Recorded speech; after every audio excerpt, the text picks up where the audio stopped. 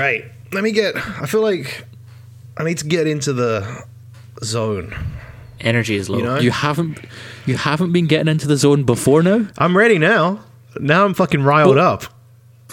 We've had like fucking 30 minutes of trying to rile you up. Oh, man. Stop unriling Just 30 them. minutes. 30 minutes of listening to you talk is not 30 minutes of stimulating content. Yeah, it's not, man.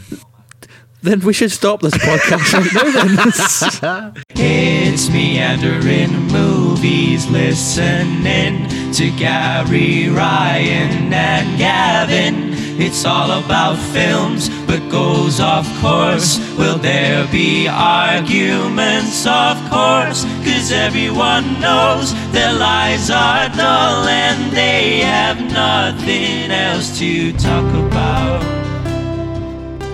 Hello, ladies and gentlemen, and welcome to the Meandering Movie Podcast, where we like to talk about movies, Alicia Silverstone, and why Gavin is so damn red. This week, we wanted to talk about something that's everyone's got their own one. Everyone, even people that say I don't watch movies, I'm not a movie person. A PP or a vajayjay? We don't have time to talk about why that's not true. Carry on. Every single person, even if you're not a movie person, I think can probably relate to this topic. We're going to talk about the films that we loved growing up. And these aren't necessarily the films that when you were 4 years old, you watched on repeat. I mean, it might be if that's kind of etched into your adulthood. But when I was writing my list there, I kind of realized these are films that I think I loved when I was a kid that have kind of stayed the test of time, if that makes sense.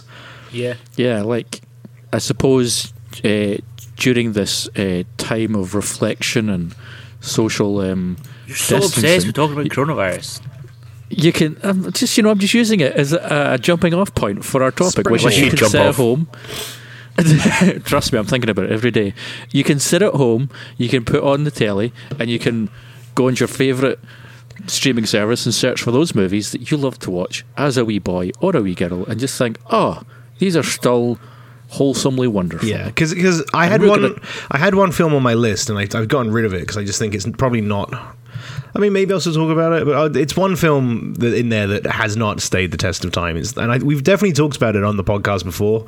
It's fucking abysmal. The Human Centipede 2. No, I loved that one as a boy. That holds up. But yeah, who wants to go first? Are we going to just bounce through like one each? Or are we going to just do I mean, we should probably tell everyone who we are. I always forget. It's even worse now that we're People doing know it now. online. Come on, we're on like halfway through season 2. If you don't know by now, We are not anywhere close to being halfway through season Well, 2. just in case, I and am the your way, main and the way presenter energy's going, we I'm are your halfway main through presenter season 2. and best boy Gary Copeland. I am Xavier Red, Gavin Stewart. Ryan. Good. And you're listening to us on the Meandering Movie Podcast, which you should know by now. Welcome. Yeah, so, I mean, do you want me to kickstart this off? Go for it. Yes. I think, so yeah, top of my list. This is my favorite film. It like this topic as well came about because Disney Plus is obviously launched, and it's launched at a time where everyone is kind of stuck indoors or has a way more time. So Disney Plus launched, And just for context, we are not sponsored currently by Disney Plus, but if Disney Plus would like to hit us up and get sponsored, give us a shout. We love you. That's meanderingmoviepodcast@gmail.com. We love you, Mickey Mouse. But yeah, I went through the list, and I think one of the first things I watched, and it's just one of these things. I've got the Blu-ray. I've bought this film in so many different kind of like incarnations, but it's Beauty and the Beast, which Okay. oh man, I fucking love it. It's a great movie. I watched it as a kid. Why are you making that face? Well, come on, go on then. I'm not making any Go on, face. no, you go on, shit on it. No, I'm not going to shit on it. This is your time. Go. It's pretty good. It's fucking great. I watched it a bunch as a kid. This is I think the Disney film that it was between that and Hercules. And I think Beauty and the You chose Beast. so wrong. How did I choose so wrong? Hercules is miles better than Beauty and the Beast. Man, Beauty and the Beast fucking is incredible. I only saw Hercules for the first time last year. Hercules is great. Hercules is a great movie, but it doesn't they missed out. They don't have a villain song. James Woods doing a villain song as Hades would have rocketed that film into fucking perfection. That is true. That's a You fair do point. get Danny DeVito singing So You Want to Be a Hero, Kid, which is great. But He also scratches his butt at one point. he does also scratch his butt. Lol. But no, Beauty and the Beast, it's a heartfelt tale. It's got a fucking great villain song with Gaston. Can't go is a wrong with good that. song. Be Our Guest might be my all-time favorite Disney song. I think like the lyrics, just the general vibe of that song is incredible. It looks stunning. The dance scene with one of the really early uses of CGI, which does still hold up today, with the chandelier and the spinning camera. Like, it's just fucking great, and it's a heartfelt, beloved movie of mine that I love. Yeah, it makes me laugh, makes me cry. How many times would you say you've watched Beauty I and the have Beast? watched Beauty and the Beast so many. Beauty and the Beast, I think I watch once a year now, but before it was kind of like every couple of months. Is there like a specific time of year you watch it, or is it just I want to watch it, so I'm going to watch it? No, just pretty much when I want to watch it. Like, and now that Disney Plus is out, it's even better. I've just got it on demand, so like my viewing spike might go up. It's going to go to 2 times a year. You don't have to make effort to watch it anymore. It's just so easy. Yeah, just it's to just go. there. But yeah, I just think it's great. I think that's what I mean. Like, I've got a couple of Disney films on this list. I was trying to avoid it because I thought, Yeah, I've got loads. I don't want to blow Disney's big trumpet. And we spoke about another one there already, Hercules, which is another fucking stunner. But both of these films, and you probably correct me if I'm wrong, Gavin, these were coming around during the kind of Disney renaissance of the 90s, weren't they? Yeah. So- Because Disney had kind of... Sure it's not earlier? They'd had... Huh? Sure it's not earlier? Well, Beauty and the Beast. Yeah. No, Beauty and the Beast was 91, I'm sure. I think with Disney is something I always get shocked how early they are. Like yesterday, Sean and I were talking about the Jungle Book, and I was like, who knows when that came out? It's like 1967 or something. Yeah. Yeah. Well, but that's what I mean. Like, Disney cornered the animated market, right? So 60s through to like 70s, 80s. Then Beauty and the Beast was 1991. there you go. And Hercules was 94, 95. Hercules... Might be later, 96.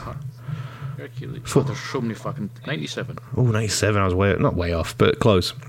But no, like Disney cornered the market. They had a fucking boom with their animated films, and they Snow White, you're right, Jungle Book, Song of the South, everyone's favorite, All paid for with Nazi gold.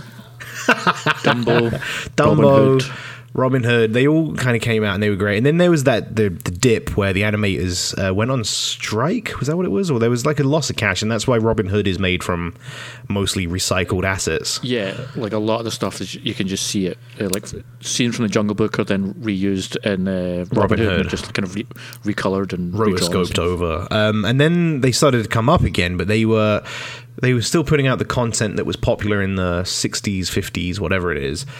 And then the renaissance that they had in the kind of late 80s to early 90s is when they realized, oh shit, the kids that we were making for in the 50s aren't the kids we're making for films now, and they like revamped. They all died during the war. Well, yeah, and like they kind of completely revamped their style, and then we got these, what are probably defined as some of the all-time Disney classics: Aladdin, Yeah. Little Mermaid, Beauty and the Beast.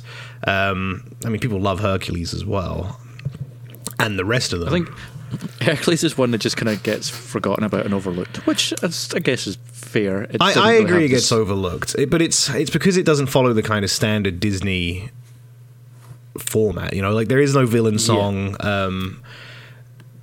Like there's a few different things that happen in Hercules. Like I was watching it the other day. Well, I was thinking about it the other day. The other thing with it, like Hercules, the love story. Like there's no sad moment where you're gonna have a cry. Not really. Like. Because when Meg almost dies, you're like, she's not dead. She's the fucking love interest. If there was a secondary love interest somewhere in the film, maybe. But you're not going to kill off your actual love interest now, and then they don't. So like, there's no real Also, gut punch. Baby Hercules is one of the cutest things ever, and Zeus is just he's a snack. Zeus is great. You got Pain and Panic, one of them voiced by Bobcat Goldthwait. Yes. Hercules is great. Hercules is fucking phenomenally good, actually. It might be the reason I get Disney Plus is just to go back and watch Hercules. Do it, It's 7-day free trial, man. All I've watched on Disney Plus so far is Moana, which I loved. I've never seen it Moana's before. great. But I also watched... Moana, make way, make way. I've just watched the intro to X-Men 2 a lot, where Nightcrawler kills everyone in the White House, and that's it. First, That's all you've watched. Weirdly, I've also watched all 3 of the X-Men films since getting Disney Plus. no, I didn't watch anything else apart from the Nightcrawler scene in the X-Men 2. I gotta say, like we talked about X-Men a while ago, and X-Men 1 does not hold up as much as I thought it did. It does not at all. It takes itself so fucking seriously. It's unreal. It's so bad. But then 2 and 3 are better than 1, I'd say. 3's a bit like loses his touch a bit. No, Gav, trust me. Hold on a second. Trust 3 me, is man. more exciting as a superhero film. Yeah. 1 is not a great X-Men movie. 1 is not a great movie, full stop. X-Men 1 is a movie where it's like it's just kind of like it's still learning how to do it all. It's kind of laying out some of the groundwork. X-Men 2's it's not as fun as I remember it being when I was a kid. Mm-hmm. Fuck, that movie's slow at times. X-Men 3, even as a young person, that movie is a fucking dumpster fire rolling down a hill towards a school. It's trash. It's not that bad. It's not, man. It is god awful trash. It's It's not. not good. It's but not good. Maybe the best of the 3. No, you used to have lost your minds. When during was lockdown. when was the last time you watched it? X-Men 3 was on TV like some point last year, and I watched it. Yeah, but did you watch when was the last all time you watched 3 it of them? after the first 2? Yeah, No, I don't watch it after. because the first one is so slow. Man, you need to, if you rewatch them 1 to 3, I promise you'll go, holy shit. Like, because I'm with you. 3's not great. It's But bad. neither are the other 2. Yeah, they're those so films bad. have not held the test of time whatsoever. I mean, Bryan Singer was busy doing other stuff at the time. I mean, I guess the really depressing thing is the 2 men who directed those 3 movies are both sexual predators. So Yeah, and if you watch the films, you can see that. My favorite bit in X-Men 3 is when Rogue is saying, oh shit, is there a cure? Are they serious? And Storm goes, look, you don't need a cure because there's nothing wrong with us. And watching that scene now, it's like, Storm, you can make clouds and lightning and have full control over your abilities. Rogue kills people when she touches them. No wonder she wants a fucking cure. let's also not forget what happens to a frog when it gets struck by lightning. Same thing happens to everything else. It's Oh my such gosh, a bad really? I didn't see that line. coming. Such a bad I was line. actually thinking about that that line line. That feels like a line that somebody wrote into the script and then left the other half of it blank. Like, I'll come back to that. Yeah. Then they got to the day of filming and they went, Halle Berry, just improvise. she went, It's like they were playing that Jackbox game, and it was just like, hey, fill in the rest of this answer. And the guy filled it in was just like, he's like, fuck, I've only got 6 seconds left. I just have to write this fucking answer in. As much as Not they're really great. bad, they were nearly on my list of films that I enjoyed when I was younger. I'm with you. Like, that's why I rewatched them recently, because I thought those films are great, and on rewatch is the only reason they've been bumped. This perfectly transitions into what one of my films are on my list, Go on. and that is Sam Raimi's Spider-Man 2. It's great. Okay, fair. Because it's kind of in the same ilk as the X-Men movies. It came out when there wasn't really a blueprint out there. Marvel hadn't started their big universe yet. And Spider-Man 2 was the creme de la creme of the superhero movies at the time. It really was at the time. The only thing I had to Absolutely. stand up against was Spider-Man 1 and X-Men 1. Yeah. Had Spider-Man a Fantastic 2, Four been out yet? Doesn't matter. even if it had, Gary. Yeah, it's a great point. Does not matter. Ryan I makes a clicked great onto point of it, Fantastic does not Four matter. Silver Surfer. This was before Disney Plus. This was a while back. And you know the scene at the party where they're all dancing and Yes. Reed Richards like stretches out, grabs Yes. 2 women and stretches them into himself? It's fucking awful. It's atrocious. So bad to watch. Yeah, that film was awful. I mean, back when Chris Evans wasn't a good superhero. I don't know what it is, but any actor who plays Johnny Storm then just gets to go on to play a much better character In Marvel, the MCU. yeah, Michael B. Jordan. Right, anyway. Michael B. Jordan. Michael B. Jordan. What do you like about Spider-Man 2? Yeah, Spider-Man 2 was a movie I watched a ton as a kid. Yeah. Saw it in the cinema. I mean, I saw like 1 and 2 and 3 in the cinema. But I remember 2 just fucking, I was captivated by it. 2 I was is just, good. The Doc Ock story, the stuff with Spider-Man kind of like losing his powers and not want to do it anymore. Yeah. Obviously I love Sam Raimi. Used to are not big Sam Raimi fans, but like I just Sam kind Raimi. of I don't mind the Sam Evil Raimi, Dead I just series. don't like his Spider-Man films. I don't like Brian, Spider-Man you and 1 I and sat 3. in the pub one day and you just destroyed Sam Raimi in front of me. You just went in on the man. It's like Tobey Maguire as well as not helping those films. Yeah. He's not. I mean, much like X-Men, like if you go back and watch Spider-Man 2, I'm sure it's not the same joy that it used to be when I was a kid, but I had that DVD and I would watch it a lot. Yeah. And I would take my wee toys and I would fucking play Spider-Man. I'd play the fucking Spider-Man 2 PS2 game. Spider-Man 2 PS2 game was fucking amazing. Yeah, it was. It good. was like, even after I'd 100%ed that game, I would still just load it up and just swing around the city. That was and the looking one. for thugs to beat up. Was that the one that with the gas? Like you couldn't still go to the city floor. No, that was the one where like the entire city was open to you. with You the could Bruce just go- Campbell doing the info bubbles. Yeah. Yeah, fuck me, great one. God, that game And was as so I've good. always said, and I will continue to say, it is the only Spider-Man of the original trilogy that still holds up. Yes. One holds up. One does not hold up. The Green We've been having Goblin this ruins sin- one. I'm sorry. No, he doesn't. Yes, he does. doesn't. We've been having this argument since episode 5 of the podcast, and now we're episode 60 something, 70 something. And have you watched it again? No, Exactly. because you've scared me out of doing it. I'm Good. scared to go back and ruin what I think is It's a good shame. movie. It's a shame because I remembered it fondly, and then I rewatched it 1, 2, and 3, and 1 is awful now. It's still One is better just than 3. people making noises. So many God, people make it's- and the extras are so weird in one. Watch the film, but don't watch the character. Just watch the extras, and they do the most ridiculous things. You To also be get fair, that at this beautiful scene where Spider-Man carries Mary Jane, but they were filmed on different days, so it's just Her Kirsten hair's going Dunst the wrong holding way? on. Yeah, Kirsten Yeah. Dunst holding onto a mannequin in a Spider-Man suit. And her hair's like they're going like swinging to the right, but her hair's like flowing to the left. Yeah, It's bad. bad. It is bad. But Spider-Man 2 was phenomenal. And you're right, Gav, like the Doc Ock stuff in that film, because I think that's the thing that Spider-Man 2 does well, the villain. And like, that's where most superhero films, the best ones, do well, is when they make the villain almost relatable. And I've definitely said that before. Like, you know, that's why I think I love Spider-Man Into the Spider-Verse. Although Kingpin's a dick, when you find out why he's doing everything he's doing, you're like, you kind of go, shit, like I feel bad and he's a villain, but I can't really fault him for that. And Doc Connor Yeah, it's in like- Spider-Man 2 is not Doc Connor, Otto Octavius is Doc Ock. Doc Ock is like he's trying to do something for the greater good. He just loses his way. you know? Also, like the introduction to that character he is a nice kind of just this lovely guy. Invites Peter over to his house, him and his wife. They just Yeah. have dinner.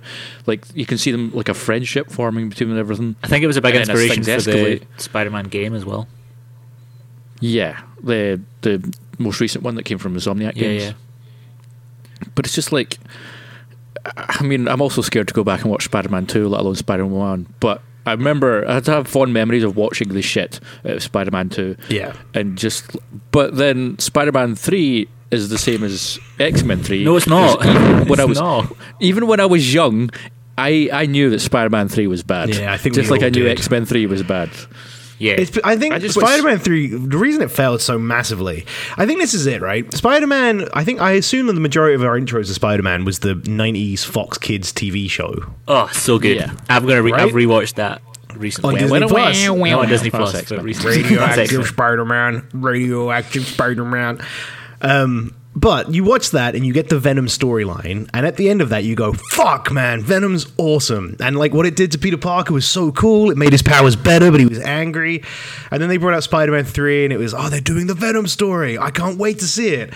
And all we got was emo Tobey Maguire and a fucking Topher Grace skinny as fuck Venom that is in the Venom suit for what? Like 30 minutes? No, not even 30. Not even 10 that. minutes. Like the final Like, act. The final Maybe act of the 8 final minutes act. maximum. It was such Yeah. a fucking royal disappointment. I think Spider-Man 3 was the thing that happens to a lot of those kind of big franchises, which Spider-Man 2 did extremely well at the box Yeah. office. It was a great critical success, and so Sam Raimi came back to do his third, and then the studio was like, hey, you successfully did a movie last time, so now we should step in and take the reins and fuck with your storyline. And so they were like, you have to put Venom in, we want Sandman, Sam Raimi already had his story Why to on bring back. earth did we fucking get Sandman? That does just bad shit to me. I mean, I feel if they'd just done the Sandman storyline and focused on that and the kind of tragedy of his storyline, it would have been kind of Spider-Man 2-esque, in which was like, there's a redemption for this character somehow, and he can be good. But instead, they throw Venom in, they throw in fucking whatever the new Green Goblin guy was called. I can't remember his Hobgoblin. It wasn't Hobgoblin. He was called something. It wasn't different. Hobgoblin. Nah. Was it? Hobgoblin's not Harry Osborn as well. I know it wasn't in the comics. I know they fucked it, but I thought it was Hobgoblin in Spider-Man 3. Nah, he had like a different name. Like it was some Was it shit. the Neo Goblin? He had a fucking snowboard. Why did he have a snowboard? Yeah, that movie was trash. But yeah, was Spider-Man bad. 2 was one of mine as a kid. I watched a lot. Go on then, Ryan. Your first I think favorite probably childhood my movie? first film, and the film that I've seen more than probably any film in the world ever, is The Goonies. Yeah. It's still one of my favorite films to this day. I watch it maybe twice a year. I love it Me so and Gavin much. have some bad news for you, though, man. A while back, we went through what the Goonies would be doing today, and Oh, it's not good. I think what 3 of the Goonies survived, and the rest of them all died in horrible. No, I think one of them survived. Data blew up in some accident due to fucking around with. He put batteries in the microwave. They've all got like But guys, PTSD as well because they were technically it's- kidnapped. Chunk One-Eyed doesn't speak to them Willie. anymore because he's sick of just not getting listened to. There's also a scene in The Goonies. Do you know when they come out on the beach at the end and the cops are like, "Oh, what happened?" And then Chunk's like, "The octopus, the octopus," and everyone's like, "Oh, are you lying, Chunk?" But apparently there's they just took the scene out, but there is an I've heard octopus in the There's an octopus in the scene. water. Yeah, When yeah, they all yeah. jump in the water, a giant octopus attacks them, and Sloth fights it. There you go. Fun fact. There you go. I didn't know that. No, now you do. I think it was 2 years ago, either last year or the year before, because Audio Boy is a precious wee lad and has never seen any movie ever. I showed him The Goonies, naturally, and literally that movie starts, and I just start smiling from ear to ear. And it's a movie that when I watch it, I never stop smiling throughout because it's just a fucking joy. Like all those characters together, like the chemistry between all those kids, they feel like a genuine group of friends. And that's because Spielberg told them, when we're filming these scenes, just like he let them interact as much as he could with each other. And he told them, when you're filming these scenes, if you want to start cutting across lines and shit, just do it. Like, I don't want you to be worried about sticking to the script word for word. Yeah, it's like just act naturally. Yeah, as you would he wanted them if you to and your pals interact, and it comes across really well. I think anyway. I gotta say, I'm gonna not rain on this parade, but just a little drizzle on this parade. We all have. Well, no, but like, we all have the nostalgia glasses with the Goonies, right? And I got no. What do you mean? me. No. Well, not Philip. And Philip, did you enjoy it? Yeah. No. My point exactly. This was my point. That we have the nostalgia glasses, and I love that film as well. But I do think that a lot of people who watch that film that didn't grow up with it struggle to watch it. Like it's really slow. But that's because they're shite. I don't think so, man. Yeah, it's super slow, and as a film in general, it's not amazing. Like, because it is really slow for a start, and like it's really slow, and very little actually happens. Yeah, and it's kind of like tonally doesn't always know what's going on. Like it's sometimes quite horror toned, sometimes it's obviously an adventure the whole way through. But like there's like a dead body in the freezer, and Chunk gets like stuck in the freezer with this dead body, and then meets this freaks out. super strong deformed man, and like Yeah. no one really knows where the story came the from. The Goonies came around at a time, and it had been a time for a while, which is kids' movies were there to scare the shit out of kids. Like when you go back and watch the old movies that were kind of touted as kids' movies, there's some freaky, messed up shit, and in a lot of them. Like you look at Indiana Jones, it's supposed to be like a fun adventure flick that like anyone can watch, including kids. But the ending to Indiana Jones, when the fucking guy's face melts off, Which one? that is nightmare fuel for a kid. Someone actually melts in every Indiana Jones film. That was why I was all three. Someone melts. Do they? All the baddies melt in Indiana Jones, yep. The guy melts when they open the Ark of the Covenant. Oh no, wait. The guy in the second one doesn't melt. He gets eaten by crocodiles because he falls off the bridge. And then the guy in the third one drinks from the wrong cup. Like the wrong grail, and then he melts as well. You chose poorly. Technically, he doesn't melt. He just ages and then like disintegrates. Well, I wouldn't class it as melting. Interestingly enough, though, that brings me on to my next couple of films. If you're done chatting, Gav or Ryan, yeah, I'm going to say anything more? To go. No, I just love those movies. I'm gonna double barrel these two because they both fit into what you were just saying, Gav. That the films back that were kids' films were actually horrible. So not horrible in terms of quality, just horrible in terms of fucking up a kid's head. Pretty much. And the first one is more at the beginning, and then the end of it's not quite as bad. But Jurassic Park. Shit, yeah. The most of Jurassic Park is a pretty standard adventure, good for kids. T-Rex is scary, they get chased, yada yada yada yada. The Velociraptor bit's a bit kind of creepy, but it's all pretty toned down, right? But the opening sequence to Jurassic Park, when they've got the Velociraptor or the T-Rex in the cage, so fucking intense. And then scary. that guy gets grabbed and he's pulled in and he's like just holding Shoot on her. for and he's like holding on for dear life, screaming. It's fucking horrible. Like I had nightmares about that scene as a kid. I'm pretty sure I could never figure out. Like I'm pretty sure my mum would just start the film post that scene, and it makes sense. Like the scene doesn't need to be there, and I'm pretty sure she'd just start it sort of like 5 minutes in without that scene. And it wasn't until I was like a bit older I was watching. I was like, "What the fuck is this scene always been here?" She's like, Ryan, just go into the kitchen. I've set out some cookies and milk. She's like, fast forward through this. Yeah, when I used to live in Wisconsin as a child. What? You can't have cookies and milk? Who's feeding their kid loves cookies and milk? Well, clearly not your mum. Tell her to sort herself out. That's shocking. I'd love some cookies and milk. But yeah, Jurassic Park was as a kid, like dinosaurs, had a big fat old friendly man. He reminded me of my granddad. You had kids running around. You had Jeff Goldblum, which as a young boy, I didn't realize might have been one of my very earliest sexual awakenings. You know, everything is in that movie, and it's fucking amazing, and it holds up. I mean, this is one of the films that really does hold up today. You can watch that movie, and the chase scene when they pick up Jeff Goldblum from the car, and he's got a broken leg, and the T-Rex comes out the trees. That is still one of the best scenes ever in anything. It's so exciting. It's even the gag that comes into it when they look in the rearview mirror and it says objects in the mirror are closer than they appear. Yeah, like it's such an unnecessary moment to laugh in what's quite a tense scene, but it just works because it's Jurassic Park. Like it's done so fucking well. And like Jurassic the water, Park, like the T-Rex is coming and the water moving. Like, that's so classic. What all a those scene. Scenes. It's so good. It leads perfectly into what two of my movies were going to be from when I was a kid, which is Jurassic Park and Jurassic Park: The Lost World. The Lost World is so good. Jurassic Park and Jurassic Park 2. Yeah, like I watched those movies. Me, my brother, and my cousin would watch those movies back to back all the time until the point my gran and my granddad were like, "Please turn these fucking movies off." Like I remember when Jurassic Park 2 with Vince Vaughn, right? Yes, Vince Vaughn's in it. It's a weird cast, and it's also, but like Jurassic Park 2 is actually just like it's like 3 films. It's like it's like a TV show of 3 episodes. Because like, you get the first bit, which is them going to the island, and then there's like the T-Rex bit, and the truck falls over the hill, and then there's the bit of like the Velociraptors.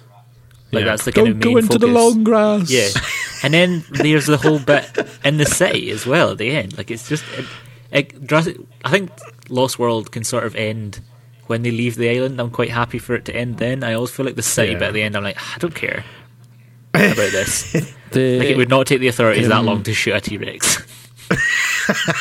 The stories behind the scenes of making Jurassic Park and the Jurassic Park Lost World are interesting ones, because when it comes to Jurassic Park, Steven Spielberg was working on tandem on Schindler's List and Jurassic Park, and all he cared about obviously was making Schindler's List, and he always kind of lamented having to go back. Do I need to pause? Carry on. Okay, just so yeah, Steven Spielberg always lamented having to go back to like work on pre-production. Why the hell would he lament it? It's probably like Park. a fucking day off, man. Imagine being on Schindler's List all day, every day. He's like, holy shit, I can't wait to go back to those dinosaurs. I don't want to kill myself. For him, it was just like he obviously the kind of personal and cultural importance of Schindler's List. He was just like, I want to focus on this, and Jurassic Park just felt like a distraction. Yeah. So what like about hearing him what talk about the about Jurassic cultural importance of Jurassic Park? He completely misunderstood that. I mean, you know, the way we look at velociraptors is the same we look at ourselves sometimes internally, and the beasts that we are. Shut up, I have Gavin. no idea what that means. Okay, thank you.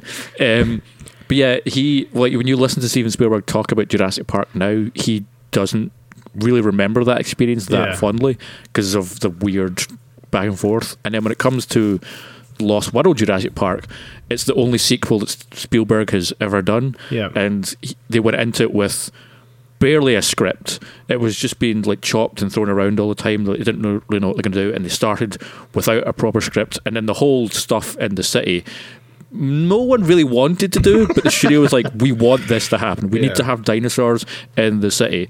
And yeah, I think everyone kind of agrees. It's like, we don't need does it. not need to happen. It's mad that you say that about the first one. I didn't know any of that. When it's really mad to me because there's such a level of attention to detail in the first Jurassic Park that you don't realize. And what I mean by that, like three examples. The first one being that once the power goes out, I can't remember who says it, but one of them says, "Oh, the ice cream's going to melt in the freezers." Oh, they're eating ice cream, and he's like, "Why are you doing that?" He's like, "Well, it's going to melt anyway, so we need to get through it." Yeah. And the reason the Velociraptor slips at the end, which saves the kids, is because it slips on frozen ice cream. That is true. Yeah, the water coming out of the freezer. It's not a huge thing, but it's all there. The second one, when Hammond says like, "Oh, we're spared no expense for this park," and you eventually find out that he's actually fucking cutting corners left, right, and center. Spared loads of expense. Yeah, when you first see the DNA for the dinosaurs, all the dinosaurs are spelt wrong. Stegosaurus has an A, Tyrannosaurus is missing an R. So it's like all these little bits of detail that are just dotted throughout the film to show you that, like, everything's not what it looks like, you know. And the fact that the fucking security guy is getting underpaid just in the first place. So the only reason he fucking acts out, what's his name? The guy who's the only guy in the film. Newman. Without a career, it's like his only film. Newman. Like he's just getting underpaid in the first place. Clever girl, is man. Testament to how much of a fucking. So yeah, it's just the film Samuel L. that's got so Jackson's much in that film as detail. well. Sam Jackson is in that film. Hold on to your butts. Smoking. The thing when it comes to Jurassic Park is, and this was inevitably going to happen because I knew I was going to bring this film up. I don't know you were going to bring it up, Gary. Is Jurassic Park stands the test of time as one of my top 10 favorite films of all time. Like, I adore that movie from front to back. I probably watched this movie more than any other movie as a kid. Me and my brother, my cousin, we were obsessed with it, and it's like it's so perfect in every single. I can't think of any, which is probably the nostalgia glasses 100%, but I can't think of any flaws to that movie. Like the first time Sam Neill and Laura Dern see the Brachiosaurus, it's a and scene, the music kicks in. Yeah, it's so the good. music fucking wells up. They do, or move like the in scene, herds. like it shouldn't be a stimulating stuff, but like when they're all sitting in the car for the very first time, just getting driven around, and like they see a goat, it's like, what's going to happen to the goat? Yeah. And it's just, and then they just can drive on, and then nothing's it's got the happening. There's a big scariest pile hell of scene shit. with the Dilophosaurus as well, and Dennis Nedry when he gets Yes. that's Yes. so It's scary. He It's just great. falls, And it's in the car. Oh, it's so good. and it's just shaking about, and then Samuel L. Jackson just cigarette hanging at his mouth the entire time, just Hold on to just your butts. not giving two fucks. Raging. He's so angry. That, He smokes so many it's cigarettes. got some in that Richard film. Attenborough. It's got some real Like good jump fights as well. The bit when she backs in looking for Sam Jackson, and Yes. she finds, like, the arm goes round her, and she's like, "Oh, there you are!" thank and God. the arm falls forwards, and it's not connected to anybody anymore, and she's like, "Ah!" And then the It's great. Velociraptor comes through the wall. Yeah, it's so good. So good. There's a deleted scene where you find out, because kind of a chunk of Laura Dern's kind of adventures in the park got cut out. Mm-hmm. So you would have got to see what happened to Sam Jackson and how, like, because you see her limping and stuff, because like when she's running away she's got messed up her leg and stuff. You don't see how that happens in the movie, but there's like stuff that was cut out of how she Laura Dern got is to so that point. shit, because when Bryce Dallas Howard had to run away in high heels, she fucking smashed that. Let's please not even talk about the That fucking scene is so travesties bad. of cinema that are Jurassic World. Right, Ryan, next film. Fire in your next one. My next one is, I've got so many. I think I'm going to go for Robin Hood. And The Disney Robin Hood? Both the Disney version I watched a lot, but also the Kevin Costner version. Russell I watched that Crowe. a lot as well. Robin Yes. Hood Men in Tights. Yeah. Alan Cummings and Robin Hood. No, yeah. Wait, which one's the Kevin Costner version? It's Kevin Costner. Men in Tights is the comedy one, isn't it? Yeah. Yeah, Men in Tights is the comment. It's the same guys who did Princess Bride. Ah, okay. Well, that makes a lot of sense. Yeah, it was like Kevin Where is Costner, Morgan Freeman, Alan Rickman was the sheriff. What Yeah, What Sheriff name in did I say Nottingham. earlier? I said Alan Cummings. I always say Alan Cummings when I'm. Yeah, it Alan was Cummings, because we were talking about the X-Men movies. Yeah, true. That'll be it. Sure. Yeah, Thank you that for was giving me that out. that was so good. I really enjoyed those films. I love the one. Loxley, I'm gonna cut your heart out with a spoon. That, Why yeah, a spoon? Because it would hurt more. it was so See, I don't good. think I've seen It's like- that Robin Hood, man. Oh, really? That's Like- one in my... Yeah. Even if you don't watch it, just go into YouTube and watch all of the Alan Rickman scenes because he chews up every inch of scenery, and it's so gorgeous. Yeah, Alan Rickman. That It's was so definitely good Alan when- Rickman's like rehab film. Like he was like, I'm in rehab. I'll do a film, and he just does not give one single shit about how the film was made during that film. Also, Kevin Costner went to the Charlie Hunnam voice acting school because he has no idea what voice he wants Yeah, I to still do don't in know any to this day scene. tell you where Kevin Costner's from. From the same weird island that Charlie Hunnam's from. But I also loved the Disney one as well, where they're all animals. I thought that was really cool. Robin Hood's Maid Marian, the Disney one, was my other sexual awakening when I was a young boy. Yeah, Isn't she like a She's a actual white she's a fox? sexy she's lady just, fox. she's just a regular vixen. She's a silver fox. She's Philip Schofield. That's just regular vixen, just sexy. Yeah, She's Is not that even really an, sexy. She's just a lady fox, but I don't know what it was when I was a kid. What but- about Lola Bunny from Space Jam? Oh, That was an Space interesting Jam time is for another me. film that could be on this list. To be fair, I watched a lot of Oh films yeah, when I was Space a kid. Jam was. guys, Space Jam is on my list. Oh, there we Oh go. my god, I fucking we're man, good at this. Space Jam, I fucking loved as a kid. Like everything in that film, it was like a big ball of everyone's childhood that got forced into our faces by the time we were what, like 10 or 11. Yeah. Like it was already giving me nostalgia when I was that young because it was just you had Michael Jordan, fucking best basketball player of his generation. You had the You had Looney Newman. Tunes. You had Newman. You had fucking Bill Murray. You had everything in that film. Like Can we Monstars. just talk about the fact Danny DeVito again. Space Jam is a movie made through the wonder of hallucinogenics and drugs. Oh. Because who thought, let's take the Looney Tunes, put them in a basketball movie with the Chicago Bulls, and we'll have Bill Murray there as well. It's like, who the fuck thought that was an idea? And it worked so brilliantly. Like, And the thing is, like, watching that one back, the worst part of Space Jam now is Michael Jordan's performance. Like, God love him. He's not an Yes, he actor. tried. Like, he did a good effort. he's not a golf player. He's also not- He's also not a baseball player either. I feel but he tried. I feel like so Space, good for him. Space Jam was made at a time where any film that was going anywhere, they were like, "Is Bill Murray in it?" And they're like, "What?" They're like, "We're not making it. If Bill Murray's not in it. Like, We need to get Bill Murray. Bill Murray has to be in it." I wonder if they went to Bill Murray or if Bill Murray came to them and said, "Look, I want to be in this." It feels very Bill Murray-esque to Yeah, it does. want to be in Space Jam. I just like the idea that like an exec at Warner Brothers opened up a drawer, had a big bunch of scripts, and he just called his secretary in, and he went, "Okay, I'm going to flick through these. You tell me to stop." And he just flicked and went, "Okay, we're making this one. It's called Space Jam." man. Okay, you let's completely go. missed what happened. What Michael happened Jordan is- came in and said, "I want to be in a film," and then some exec went, "Oh yeah, Michael, I got one perfectly for you." Opened up the drawer, flicked through it at random, and went, Space Jam. Mummy, How's that Mummy, I sound? Shrunk the Kids 3. Okay, well, we'll go for this one. That is not what happened. What happened was they had 3 films. They're like, "Oh, we've got a Looney Tunes movie here, a film about a basketball guy's career, and we've also got a film about Alien. Let's do them all. Put them all together. It'll be fine." We'll just shove them all together and make something magic from it. As they ripped a huge line of fucking cocaine. Yeah. Fun fact as well, Billy West, who provided the voice for Bugs Bunny, the previous voice actor for Bugs Bunny had been doing Bugs Bunny for about 50 years, but he died, I think, the year before. So Billy West stepped in and took over as the voice of Bugs Bunny, and he's been doing it pretty much since then. But because of the way the Oscars work, he just got fucking snubbed. Like, nobody gave a shit about Bugs Bunny because he was a voice actor. He didn't even get invited to the actual premiere. He got sent to the fucking cast and sound technicians one that's further down the street. And then when he got there, they were like, "Who are you?" And he's like, "Billy West." And they went, "Sorry, mate, you're not on the list." And he went, "I'm the fucking voice of Bugs Bunny. Like, let me in. What more do I need to do for you people?" It's basically like the main character apart from Michael Jordan. Yeah, other than Michael Jordan. And it is mad. Yeah, Bugs Bunny gives a better performance than Michael Jordan in that film. And they're remaking it with LeBron James, right? It's not a remake. I think it's a sequel. Oh, yeah, they're doing a sequel for LeBron James. I mean, it's definitely more of an animated performance. So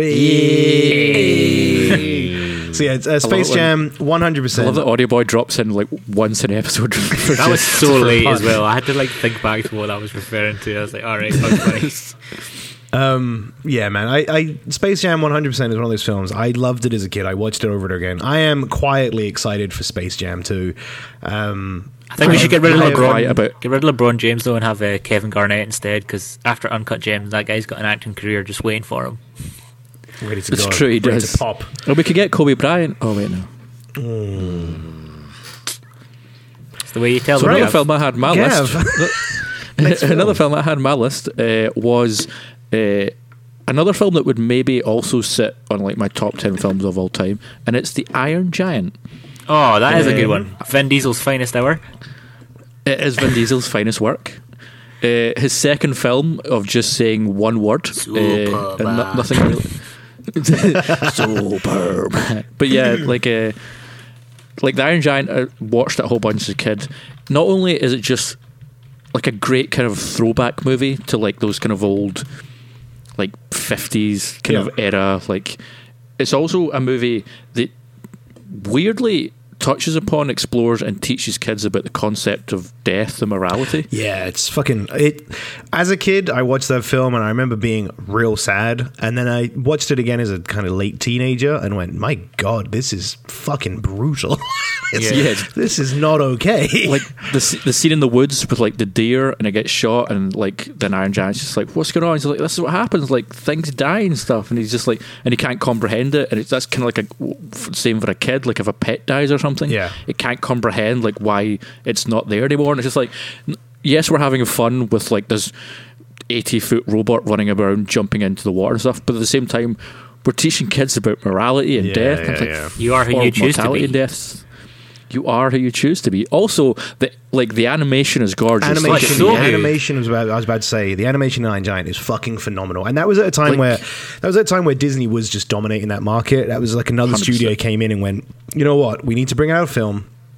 It's in rival to Disney, and we need to make it look fucking stunning. And they achieved that time over. You know what I mean? Sevenfold. There's so many scenes that look beautiful, but one of the ones that always stands out to me is near the end when he's gone, when he's become what he's supposed to be, and he's this big world destroying monster, and there's this kind of large wide shot, and you see him off in the distance just firing lasers and explosions going off and stuff, and it's just this expansive big beautiful shot. I was like, oh, this movie is amazing. Also, it ends with the potential of a sequel, and never happened. Nothing ever happened. They went on to the Brave Little Toaster films. Things not to call your kids. Hogarth. Yeah, I'd never called him Hogarth.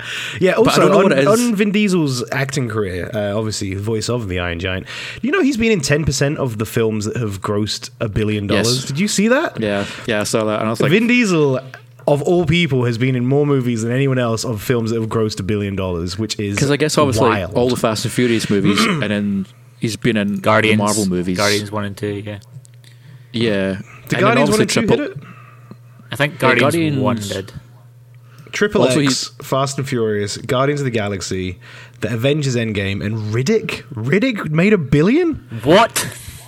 No way did Riddick make $1 billion. I think what happened is Vin Diesel told people it made $1 billion and then just didn't let anyone see how much it made. Which they didn't check. They just believed him. Yeah, because it's he's charming enough. I guess it made $1 billion.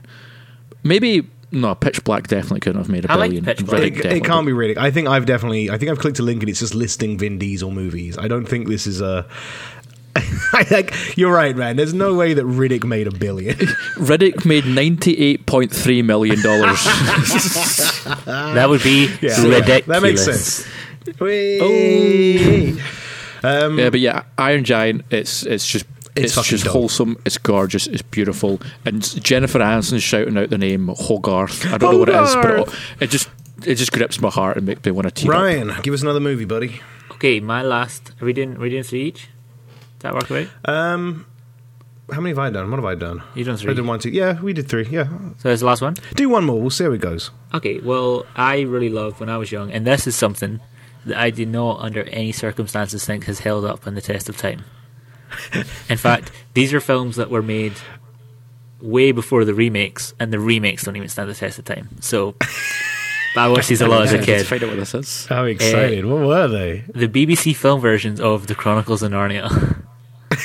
Wow. Not what I thought you were going with that. I love them so much. Like, Narnia is my favourite book series ever. What was read the it a lot. BBC versions of those? So the BBC made The Chronicles of Narnia, The Lion, the Witch and Wardrobe. They made Prince Caspian, Voyage of the Dawn Treader, and The Silver Chair.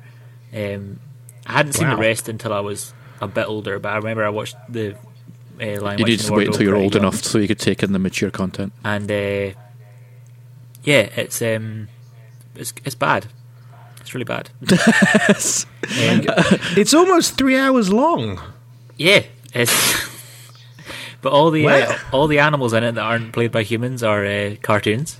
It's animated and it's live action. Pretty cool. And this Right. was on the BBC. The BBC made it, all made by the BBC in the 80s, When did this- maybe 70s. It's pretty old. This still. can't look good. I can't imagine this looks good. Yeah, it was. It does not. I'm looking at. I've got some Google images. It does not look good whatsoever.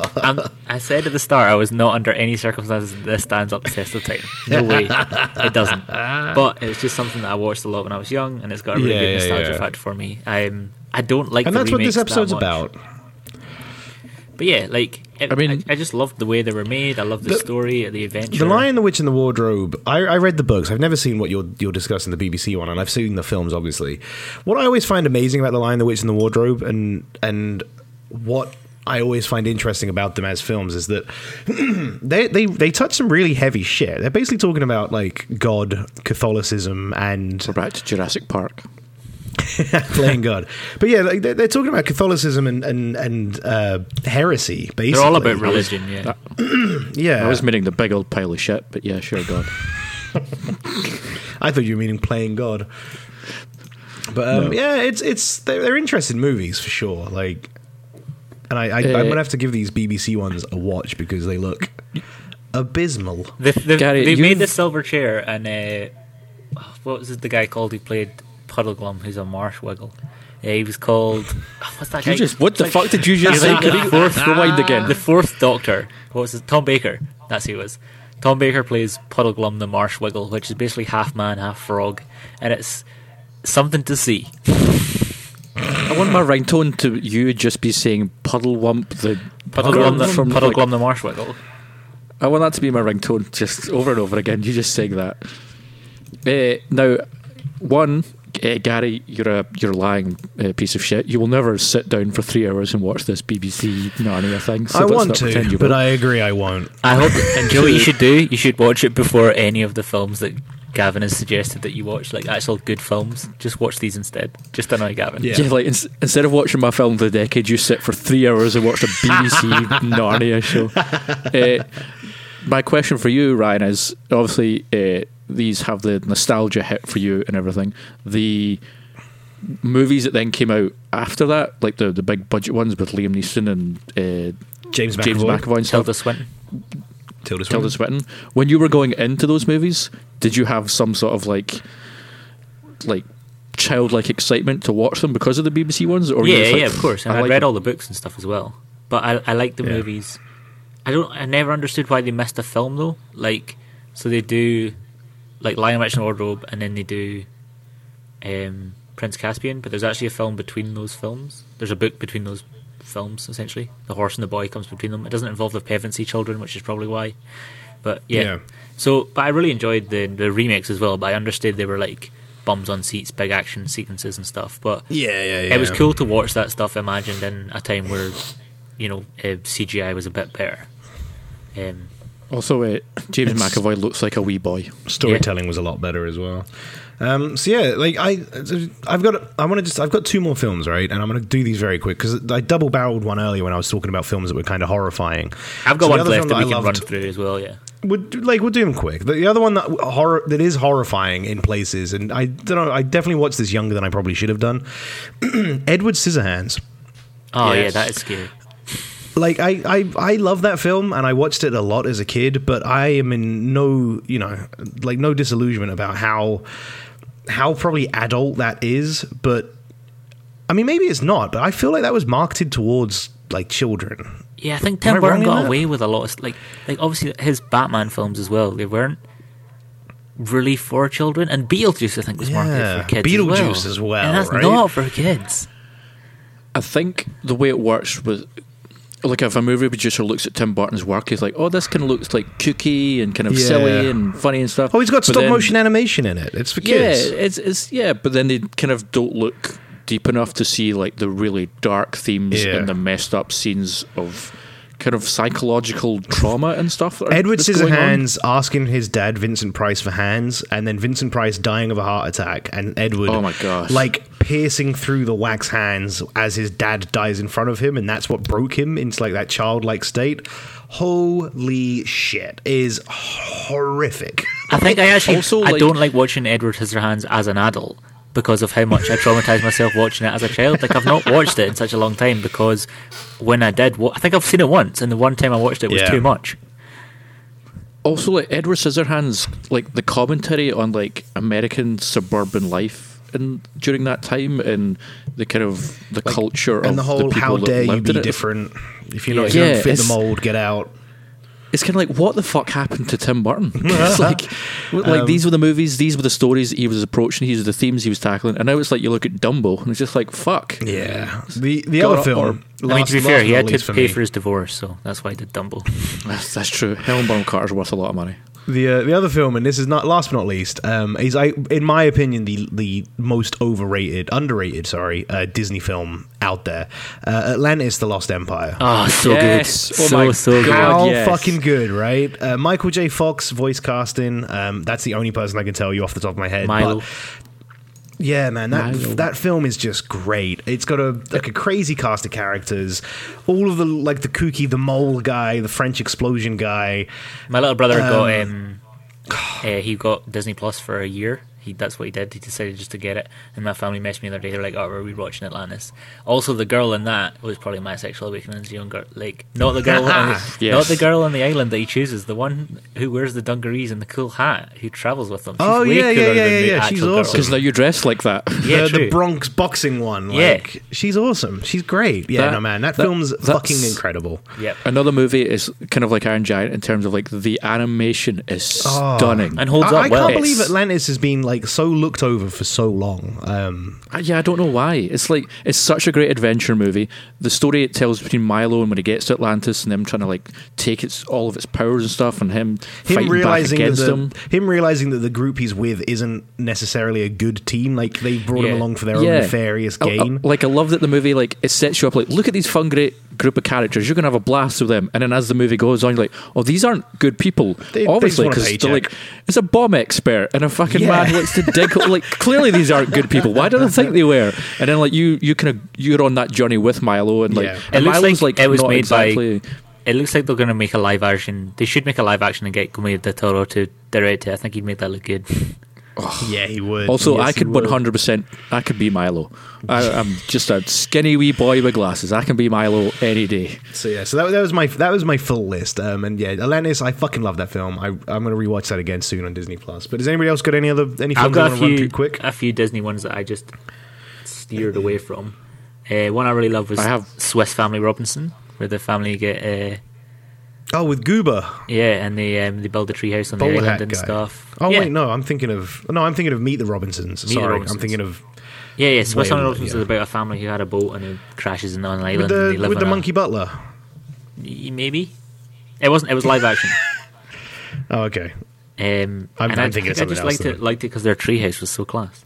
The Emperor's New Groove I watched a lot. Lord of the Rings. Yes. Emperor's New Groove is a great one. Really breaks the mold from Disney as well. Emperor's New Groove. Yeah, like they made a point of making that one as wacky and fourth wall breaking as possible. Best PlayStation game ever. It was so good. I mean, I was going back to Atlantis for a second. I played the shit out of the Atlantis PS2. I think it was PS1 or PS2. I can't remember. PS1, but I played the absolute shit out of that game. But yeah, also I think it was PS1. Like that. Fox and the Hound. Tarzan, Phil Collins soundtrack, great. Heartbreak. Give me that Phil Collins soundtrack any day. My favourite boy's shaking his head. My favourite Disney film, which I think has one of the best songs in it ever, was the film Oliver and Company. Yeah, that's Billy Joel, isn't it? Yeah, I think so. It's so good. You can't beat the Joel. Why should I worry? Banger. I'm checking that. The last couple that I had was the only Disney one I had was Toy Story. I watched Toy Story a whole bunch as a kid. Did. The first Toy Story was fucking great. Yeah, it was really good. All the rest are a waste of time, but the first Toy Story, yes. The first Toy Story really frustrated good. me as a kid because they were always so close to getting back, and they always just did stupid stuff that made them not do it. Like that got like I hate things like when you see there's like a character's trying to find someone and they were just there but they just left. I hate that. It drives me mad to this day. You're like, just be on time for fuck's sake. And then obviously the last couple of movies are just like movies I shouldn't have probably been watching as a kid, like Alien and Terminator and Hellraiser and all that kind of stuff. Alien 100%. Oh, yeah. I watched that young and I shouldn't have watched it. The original Texas Chainsaw Massacre, like all that kind of messed up shit I shouldn't have been watching. See, I think I watched them into my teens though. I think that was later on. I think I had a early situation into my teens, but I don't think when I was a kid, I don't think I seen any of that stuff. I would go to my granny and granddad's house, and they had a wall of like videotapes. Yeah, and it's all like White Men Can't Jump and Kindergarten Cop and Terminator and like all these movies. I was like, oh, I'm not supposed to watch any of these, but of course I would take the videos out, stick them in the TV, and just sit there and be like, oh, this is terrifying. I shouldn't be watching this, but I'm going to keep watching it because why the fuck not? Like watching Hellraiser, man, that was a fucking experience. Yeah, I can imagine. I didn't sleep for a long time, but it made me into the man I am today. So thanks, Hellraiser. Sorry, Hellraiser.